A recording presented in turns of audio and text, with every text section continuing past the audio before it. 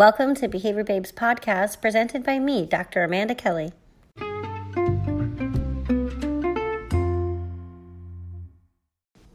Whenever I get asked a question about ethics, I always like to orient the person who's asking the question back to three main questions.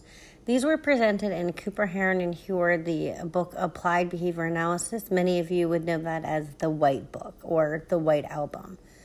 In that book, it asks us three questions. One, what is the right thing to do? What's worth doing? And what does it mean to be a good behavior analyst? It's important that we take a look at behavior analysis in a way that provides for us a formula. The pros and cons, what we should do and what we shouldn't do, or what we should consider each time we're faced with a potential ethical dilemma. So it might seem a little mentalistic to say, what's the right thing to do? I mean, how do you define right? Is it correct? Is it appropriate? But really, what does it mean is, does it give you that knot in your stomach? Does it tell you that something here is not okay?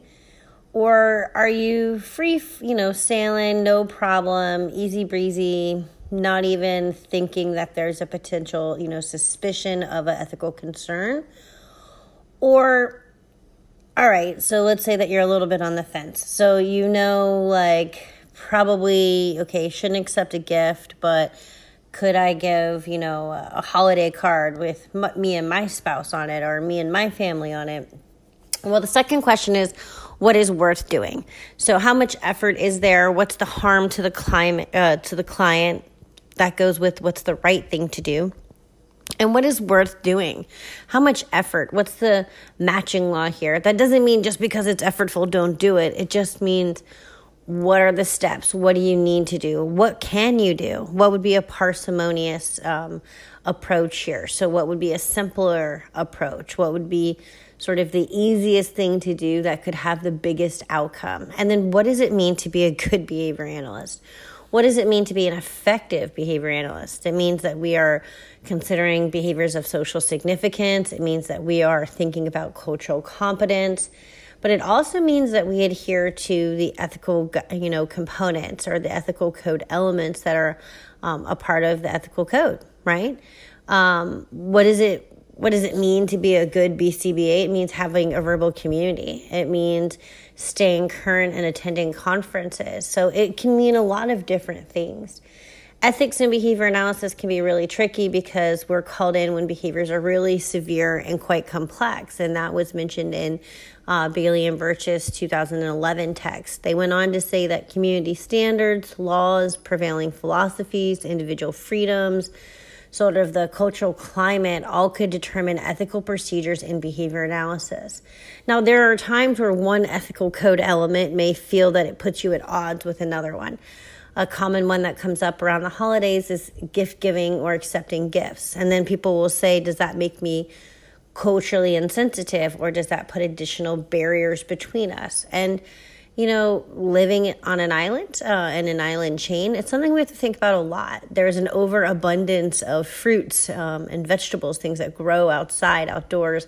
So if somebody brought you a bunch of bananas, is that a gift? I mean, I don't know. We have to kind of look at it in that cultural context. But it also means that we're continually considering sort of what's the harm? What's the right thing to do? What is the risk? What is the benefit to doing this? And what protections do I need to put in place if in fact it does present a dual relationship or a potential conflict of interest? Sometimes we cannot avoid having more than one relationship, especially when you're working on an island. But in those situations where the Behavior Analyst Certification Board has been consulted, they really kind of urge you to, make known all of your concerns, do so in writing, and kind of pick the situation where you have the least amount of overlap. Again, not speaking for the Behavior Analyst Certification Board, but really kind of thinking about our ethics and the ethical code put forth by them as something that we need to approach and have a formula for approaching it and doing so. Excellent article was The Right to Effective Behavioral Treatment, which was published in 1988. that really talks about different rights of an individual, such as having access to qualified and licensed, or appropriately credentialed providers. For more information on ethics and behavior analysis, check me out at www.behaviorbabe.com.